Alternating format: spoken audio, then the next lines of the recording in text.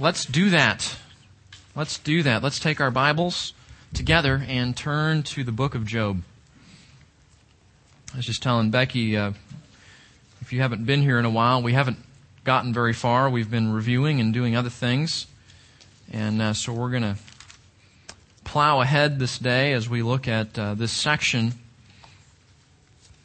involving Elihu. While you're turning there, let's just do a little review, if that's okay with you. It's been a little while. Let's very quickly take the airplane to 40,000 feet and remind ourselves of the big picture of Job, okay? Let's do that and we'll get our bearing and then we'll descend back down into the chapters where Elihu is speaking. Remember, there are three themes in the book of Job. What this book is about is three particular themes or doctrines. And the first one that we saw, it's really introduced to us in that first couple of chapters, those first couple of chapters there, is the issue of worship. It's interesting because the three themes of Job revolve around the three main characters in the book. And that's kind of a helpful way to think about it. The first theme is the theme of worship, and that really revolves around the character of Satan, who's introduced to us in chapter 1 and chapter 2. And the reason worship is introduced is because Satan has, shocking, a wrong view of worship. And he is introducing the reader to that wrong view of worship. And part of what the book of Job does is present that wrong view of worship and then correct it. God thwarts Satan's view of worship in the first couple chapters of the book by showing Satan that Job is not worshiping God simply because God has made his life so good. Job is worshiping God because he is worthy of worship, and Job continues to trust him and love him and serve him, even though his world has been turned upside down in that. So the character there is the character of Satan, and that's the first theme that we saw there. The second theme in the book is the theme of suffering, and it revolves around the three friends, Eliphaz, Bildad, and Zophar. And they come just like Satan. Satan has a wrong view of worship. The friends come with a wrong understanding of suffering. The friends have what we call a retributive view. And I've used that word a bunch of times. Let me just remind you what it means. Retributive theology says this: when I do what's right, God blesses me. When I do something wrong, God punishes me. And it's this sort of one-to-one relationship where what I do determines what God does. And that's the theological paradigm through which the three characters look at life. So, for example, Job loses his kids, he loses his livelihood, he loses his animals, he loses some of his servants. And in that theology, what must have been going on in Job's life? Yeah, he must have been sinning in some way, right? Because God is obviously punishing him. They interpret the suffering of his life as God's punishment, and that leads them back to the conclusion that there must be some hidden sin life that Job isn't telling everybody about. That's retributive theology. So that topic revolves around the three friends, and that is the second theme of the book. The third theme of the book, which we see introduced in the dialogue section, is the issue of justice, the issue specifically of God's justice. Is God a righteous and just God? That's really the question. Because in the midst of his suffering, Job begins to slide away from a trust in God and a dependence on him and a faith in him. He begins to slide in the chronic nature of his suffering to saying, I'm not sure God is doing this right. And that questioning of God, that questioning of what God is doing, slides even further down the road to an accusing God of wrongdoing. And we've seen this, haven't we? We've seen Job accusing God. He said things like this: God, I want to take you to court so that I can try you. Whoa. Job wants to take God to court because he's convinced that God is in the wrong and he is in the right. And the sad thing is, as he has slid from trust in God to accusing God, he has also parallel in the sense of trusting in God to trusting in himself.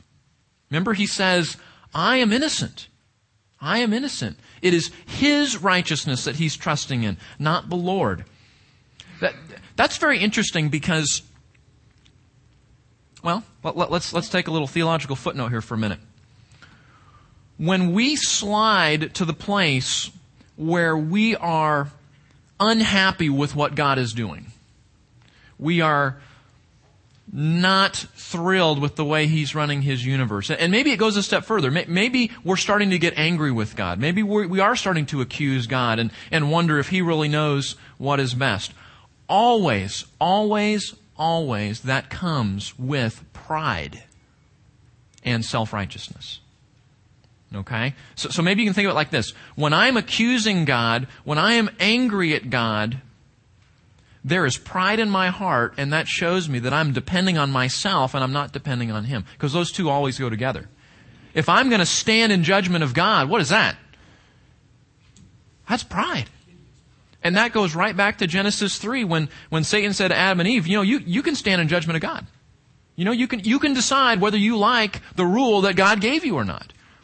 Or you can decide whether that's not so good and you want to go a different way. That's the heart of pride. The heart of pride is standing in judgment of the Creator of the universe. Where the creature puts his finger in the nose of the Creator and says, I think I know better on this one. That's pride. It doesn't get any more prideful than that. And pride and self-righteousness always go together. You can't be trusting God and be prideful in that way. Do you see that? You see how those two things go together?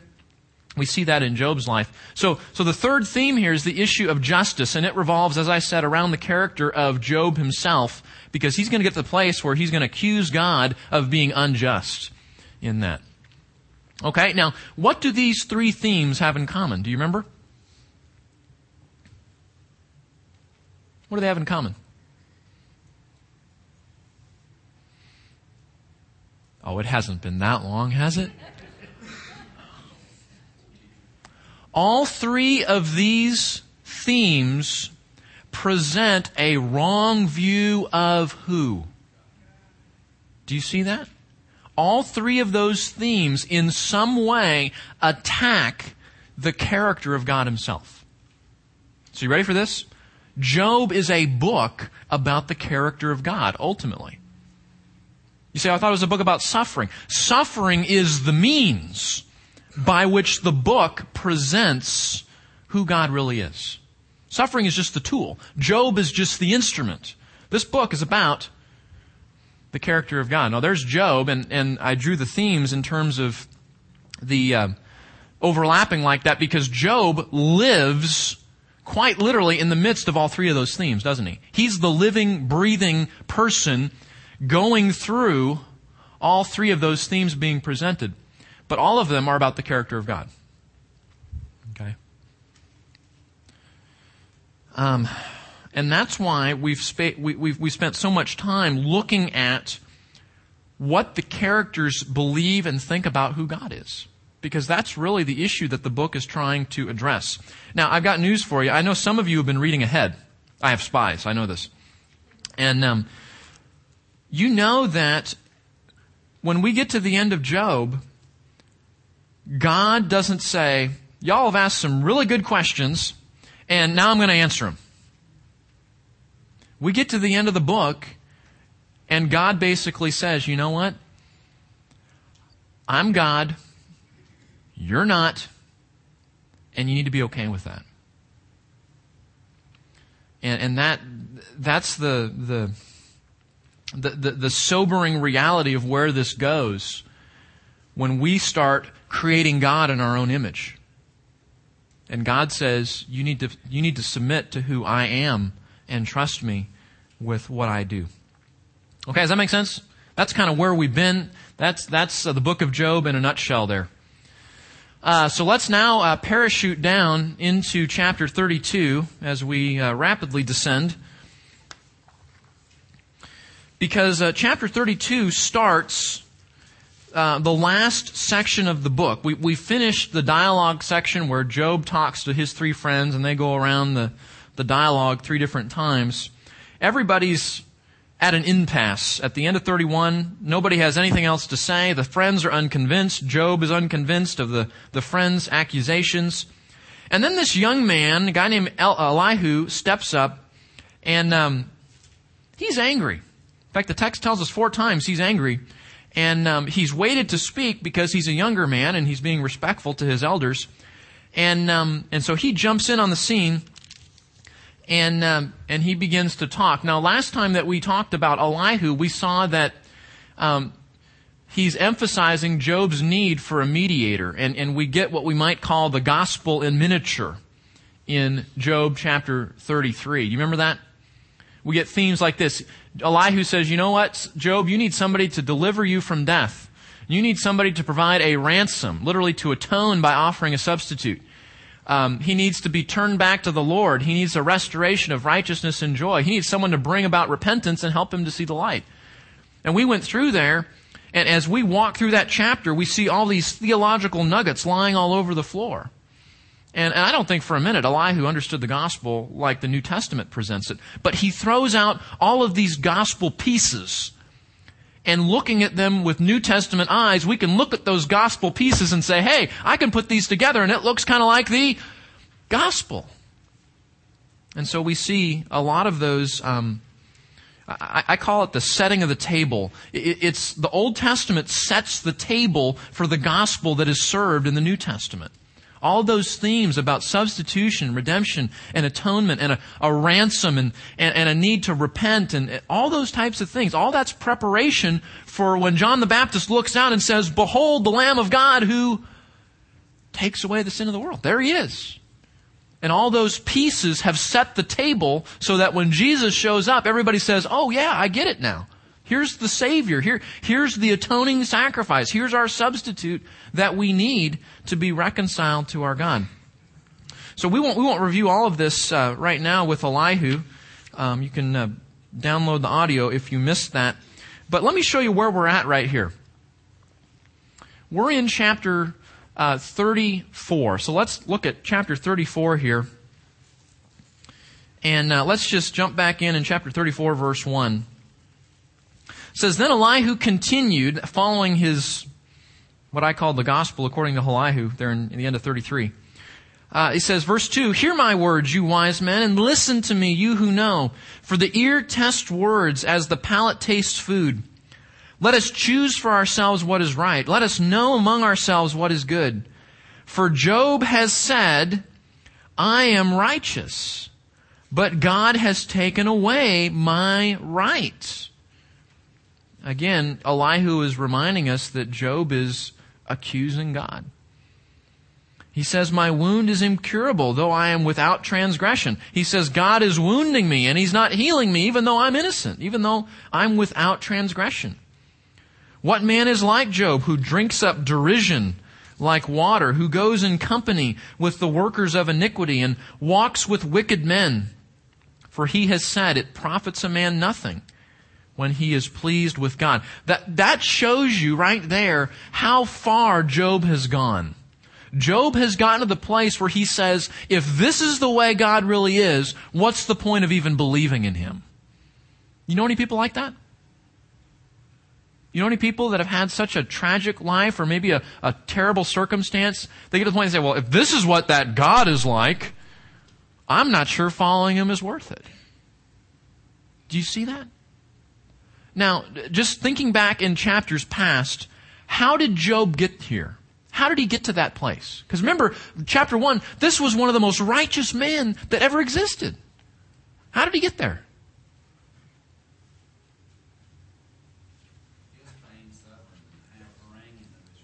Okay. The pain and suffering combined with his friends doing what? Giving him bad advice. You know, it's interesting to watch. You guys know I'm very visual. That's why the whiteboard's there. And when I read Job, it's almost like, have you ever witnessed a car accident? Maybe a couple cars in front of you and see that. When I read Job, it's almost like I'm sitting in the car behind, a few cars back, and I see a collision coming. A collision between the chronic nature and the enduring state of his suffering that just is relentless. It's just going. And the advice of the friends that continues to push him away from God instead of toward God. And you see it coming to a head going, what's going to happen when they hit? And we see that here. Thankfully, Job never ultimately abandons his faith in God, but we see here he's at least questioning it. What's the point? What's the point if this is the way it is? And just a footnote on that.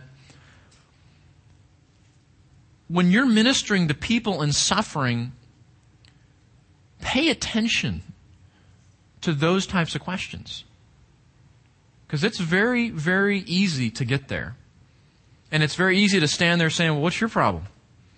What's the deal? But especially that chronic type of suffering can lead a person to where they're questioning, should I even believe at all? Where were we? Verse 10. Therefore listen to me, you men of understanding. Far be it from God to do wickedness, and from the Almighty to do wrong. Stop right there. Paul said it in Romans. Let God be found true, though every man be found a liar. What's he saying? What's he saying? That's Paul's version of this verse, but what is Elihu saying? What is Paul saying by statements like that? This is the part where you guys talk. God is God, we're not. Okay, God is God, we're not. Okay, He can't do anything wrong. To what degree can God not do anything wrong? What's that? The infinite degree. Paul says, and I know I didn't show it to you in Romans, but Paul says even if we got everybody in the world together, okay, we could do that. We could have a worldwide court, and every single person in the world took the witness stand and said, God is wrong. Next person, God is wrong. Next person, God is wrong. Paul says if that happened for everybody in the world coming in and accusing God, then all of them would be pronounced liars before God would be pronounced guilty. That's what God is saying through the Apostle Paul in Romans. And Elihu's right on that, isn't he? He says, far be it from God to do wickedness. He's God. One of the things that makes him God is he is holy. What does that word mean? Holy? He's set apart from what? From wickedness. From sin. He dwells in inapproachable light. Light without any mingling of darkness at all, John says. He says, far be it from the Almighty to do wrong. He can't do wrong. He's God. And we say, yeah, Elihu, you tell him, man. Then you get to verse 11. For he pays a man according to his work, and makes him find it according to his way. And we say, what? What does that sound like? I know the notes are up there, but what does it sound like? There's that retributive theology. So we say, do we like this guy or not? Verse 12, surely God will not act wickedly. Yes, that's right. You tell him, Elihu. And the Almighty will not pervert justice. But he says he pays a man according to his work. So we see here Elihu's twofold counsel, if we can call it that. He consistently defends God against any injustice. Look down at verse 17. He says, shall one who hates justice rule? And will you condemn a righteous mighty one? He's saying God's not like that. Look down at chapter 37. Just flip the page over to chapter 37, verse 23. Actually, let's start in verse 22. Behold, God is exalted in His power. Who's a teacher like Him? He has no teacher, does He? Verse 23. Who has appointed Him His way? Who has said, you have done wrong? Okay, talking about Job. And what Elihu's saying there is, Elihu is defending God against Job's accusations. God doesn't do that. God doesn't do wickedness. He doesn't do wrong. So we see Elihu consistently defending God against any injustice. That's something that no one else in the book has done yet. Okay? That's why I told you that Elihu is the John the Baptist of the Old Testament here. Because he is preparing the way for God to step on the scene. Now, interestingly enough, when God finally speaks at the end of the book, does he make the issue the retributive theology of the people, of the friends? Is that what he goes after? What problem that we've seen so far is the issue for God? What is it?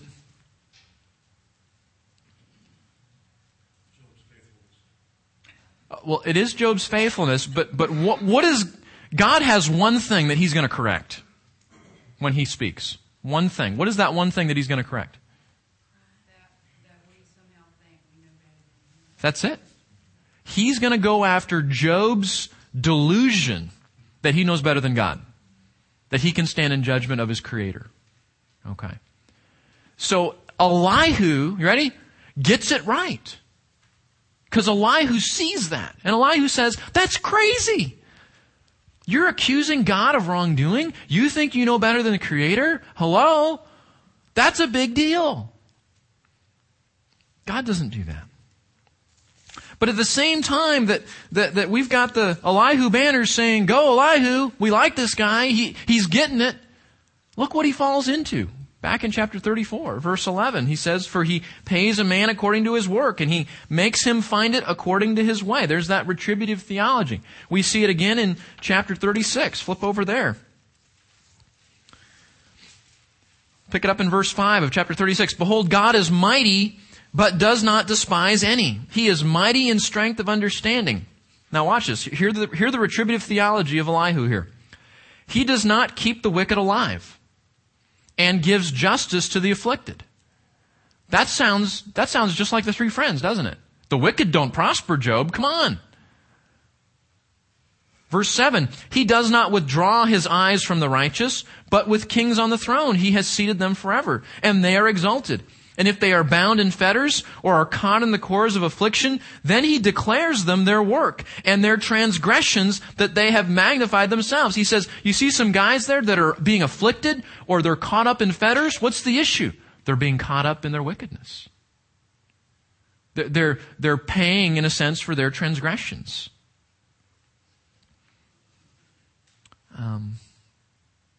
Verse 11, look at this. It goes the other way. But if they hear and serve him, okay, if they do what's right, verse 11, then they shall end their days in prosperity and their years in pleasures. See, if you do what's right, God blesses you. You do what's wrong, God punishes you. There's that theology again. There's a lot of, just being real honest with you guys, there's a lot of disagreement in commentaries over Elihu. In fact, commentators fight over Elihu probably more than anybody else in the book.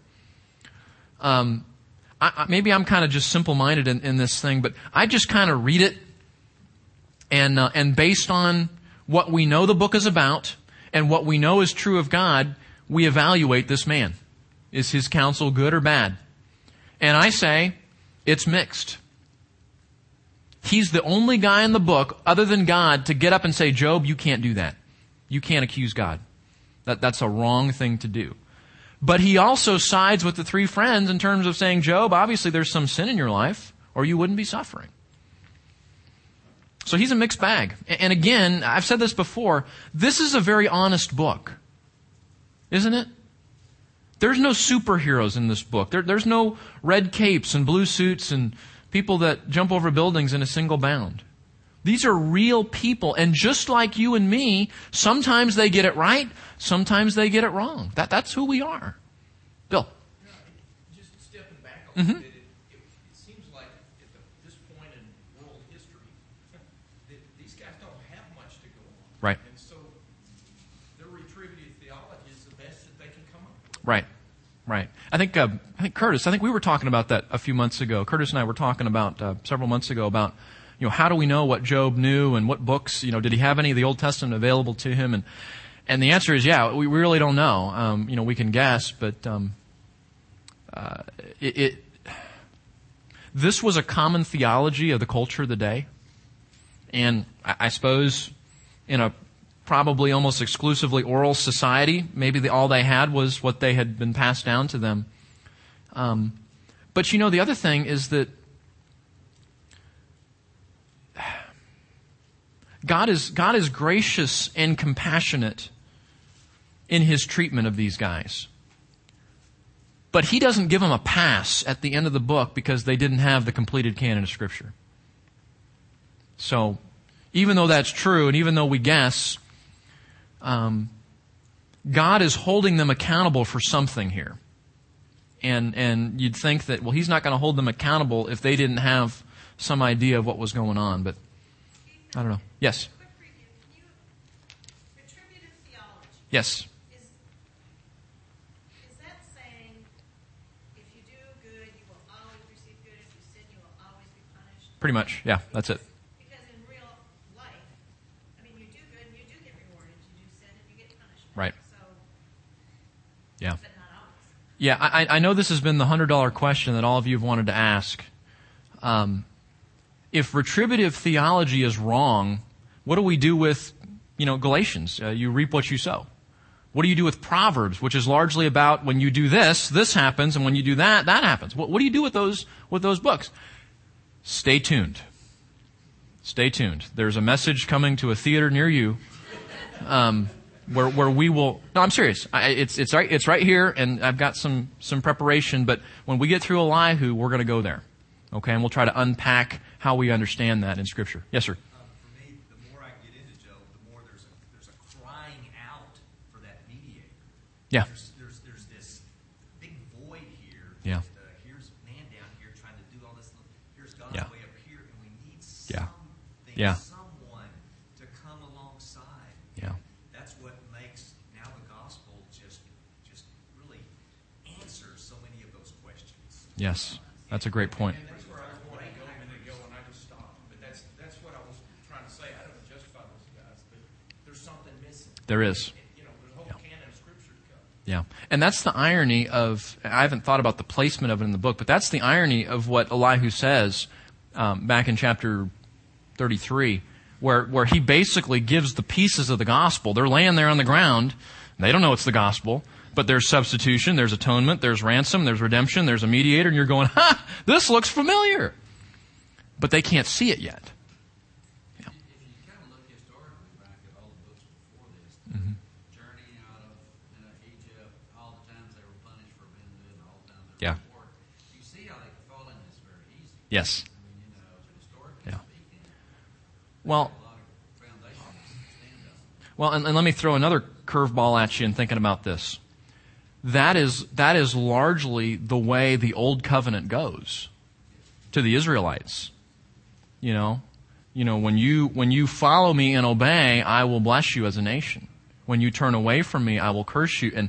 And so then as New Testament Christians, looking at those verses that apply to the Old Covenant to the Israelites, we kind of go, well, what do we do with that? So it's a little more complicated, but I appreciate you pointing that out because that's really true. David. Well, that's what I was going to say. It's complicated. There's a sense in which retributive theology is true. That's Yes. why there's a hell. Right.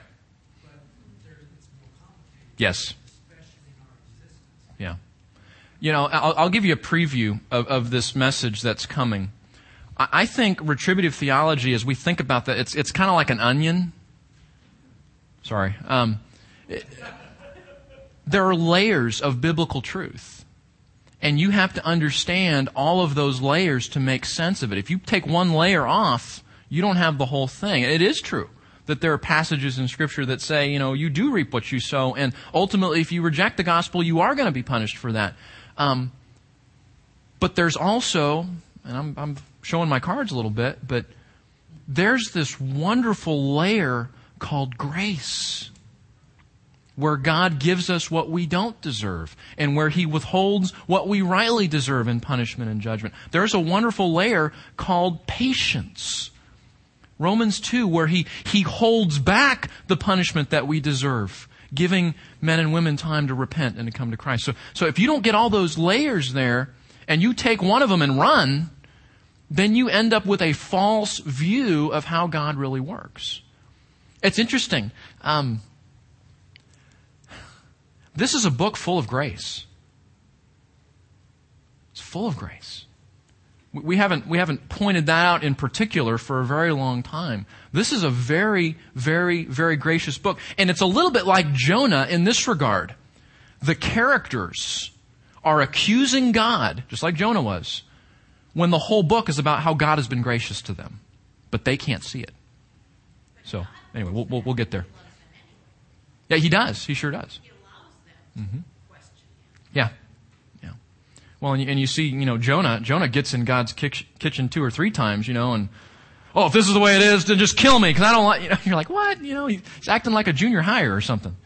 And yet you see all throughout that book, God's grace, God's grace, God's grace. And in the end, he doesn't want God to be gracious to the Ninevites because he can't see his own need for grace. And that's the point of the book. It's when we realize our need for grace and how gracious God has been to us that we will then in turn want grace even for our enemies. There. Anyway, that's Jonah.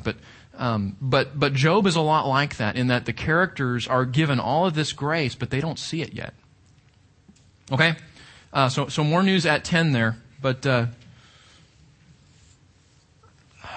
where were we? Where were we? Yes. Wow.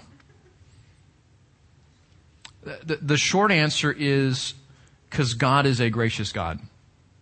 And His particular grace in redemption looks forward to Christ and in a sense requires that.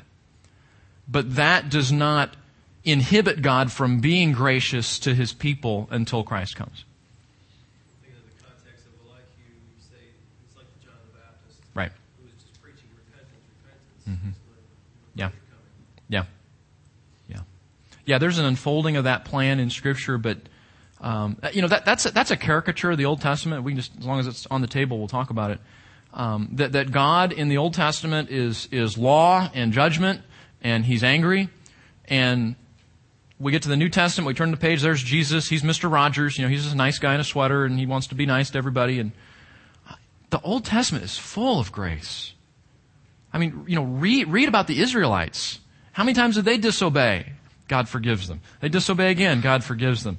God, the whole thing in Moses and the Exodus where God says, I'm not going to go with you. And Moses appeals to Him and He says, okay, I will go with you. And that's all grace. So that's all God's grace preparing us for and looking forward to the cross of Christ, which is the ultimate display there. But God is God, and the Scripture says He doesn't change, right? Which means if He's a God of grace in the New Testament, then He's a God of grace in the Old Testament. Okay. Any more tough theological questions you guys want to throw at me right now? I noticed Terry abandoned me, so I couldn't call on him there, but our resident theologian. But okay. So we see, going back to chapter 36, we see sort of this dual counsel in Elihu. We get some good stuff because he's defending God against any injustice. By the way, I think that is in part why God doesn't rebuke Elihu at the end of the book. Because Elihu gets the most important part. But he falls right into the retributive theology of the friends.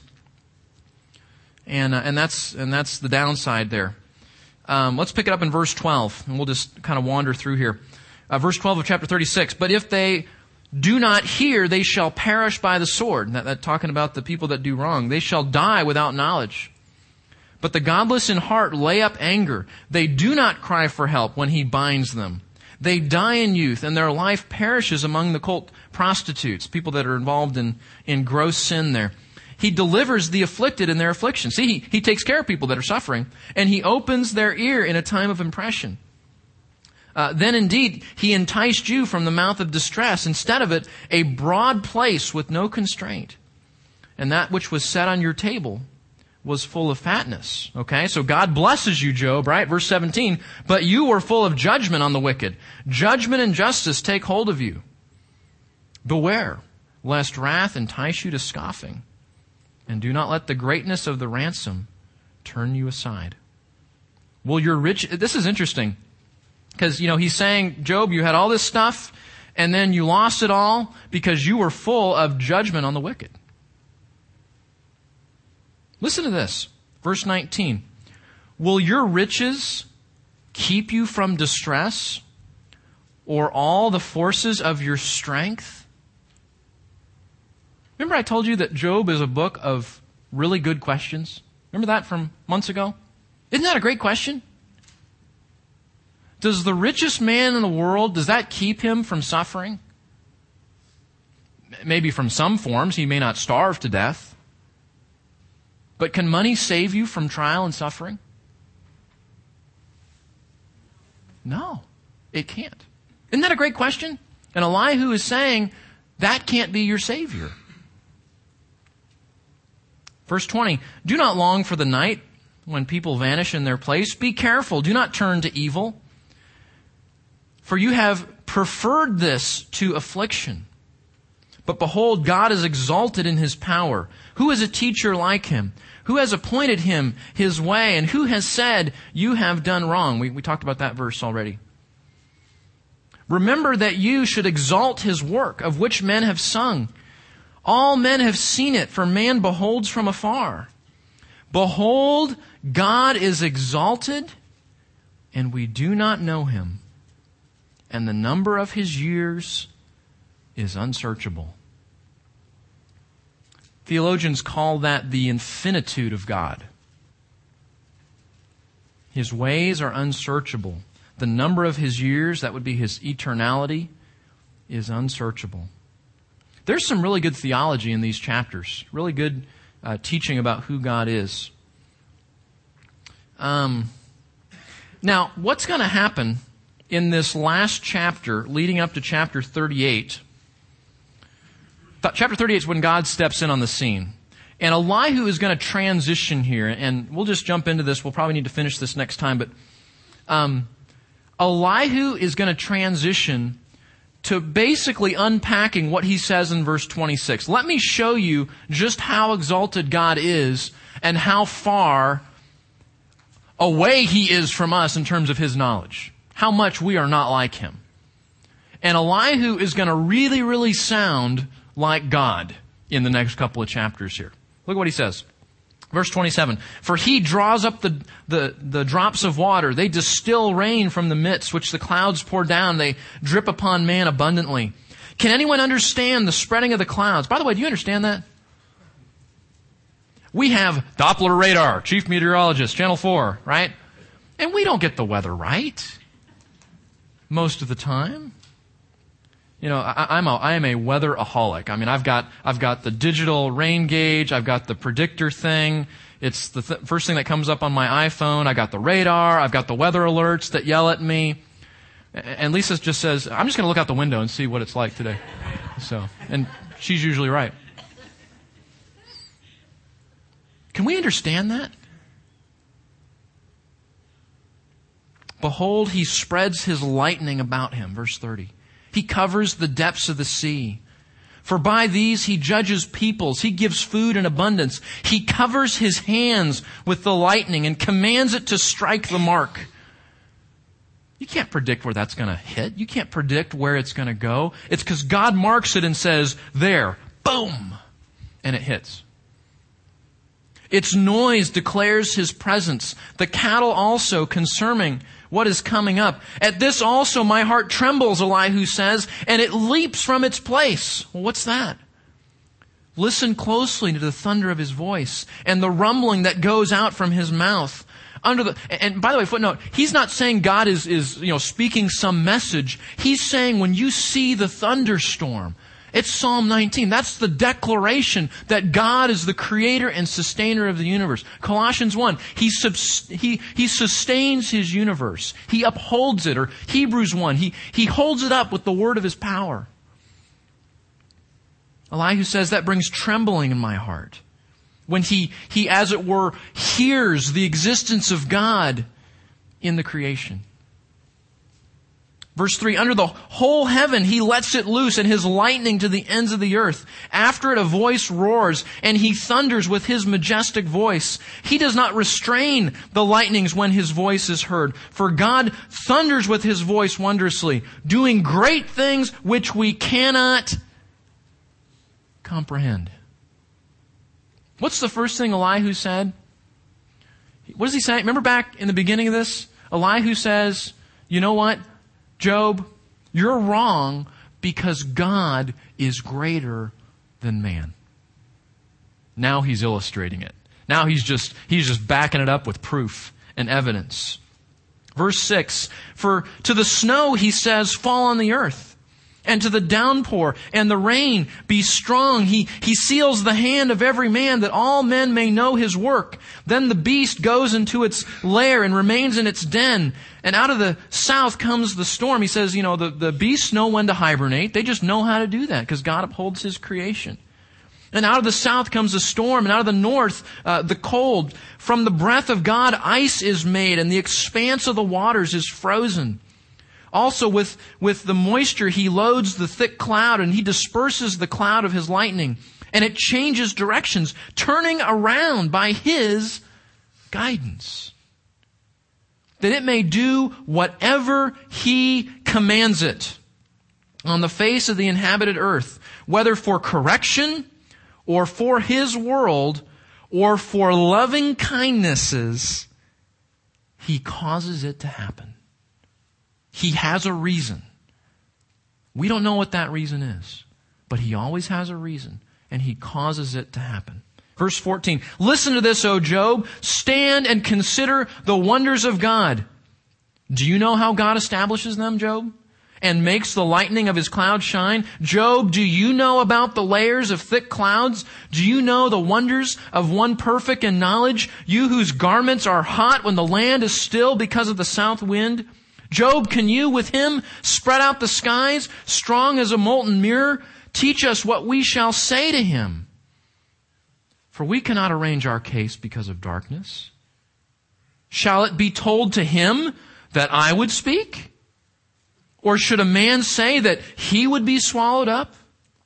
And now men do not see the light, which is bright in the skies. But the wind has passed and cleared them out. Out of the north comes golden splendor. And around God is awesome majesty, if we will just open our eyes. Because he is exalted in power. He will not do violence to justice. There it is, right? God is a just God. He will not do violence to justice and abundant righteousness. Therefore men fear him. Because he does not regard any who are wise of heart. And he rebukes him in a very kind way. Now, as Elihu is giving us this theology of weather lesson, something is happening. The skies are turning black. There's a storm coming in. And a whirlwind approaches. And out of that whirlwind, God's going to speak. And we'll learn about that next time.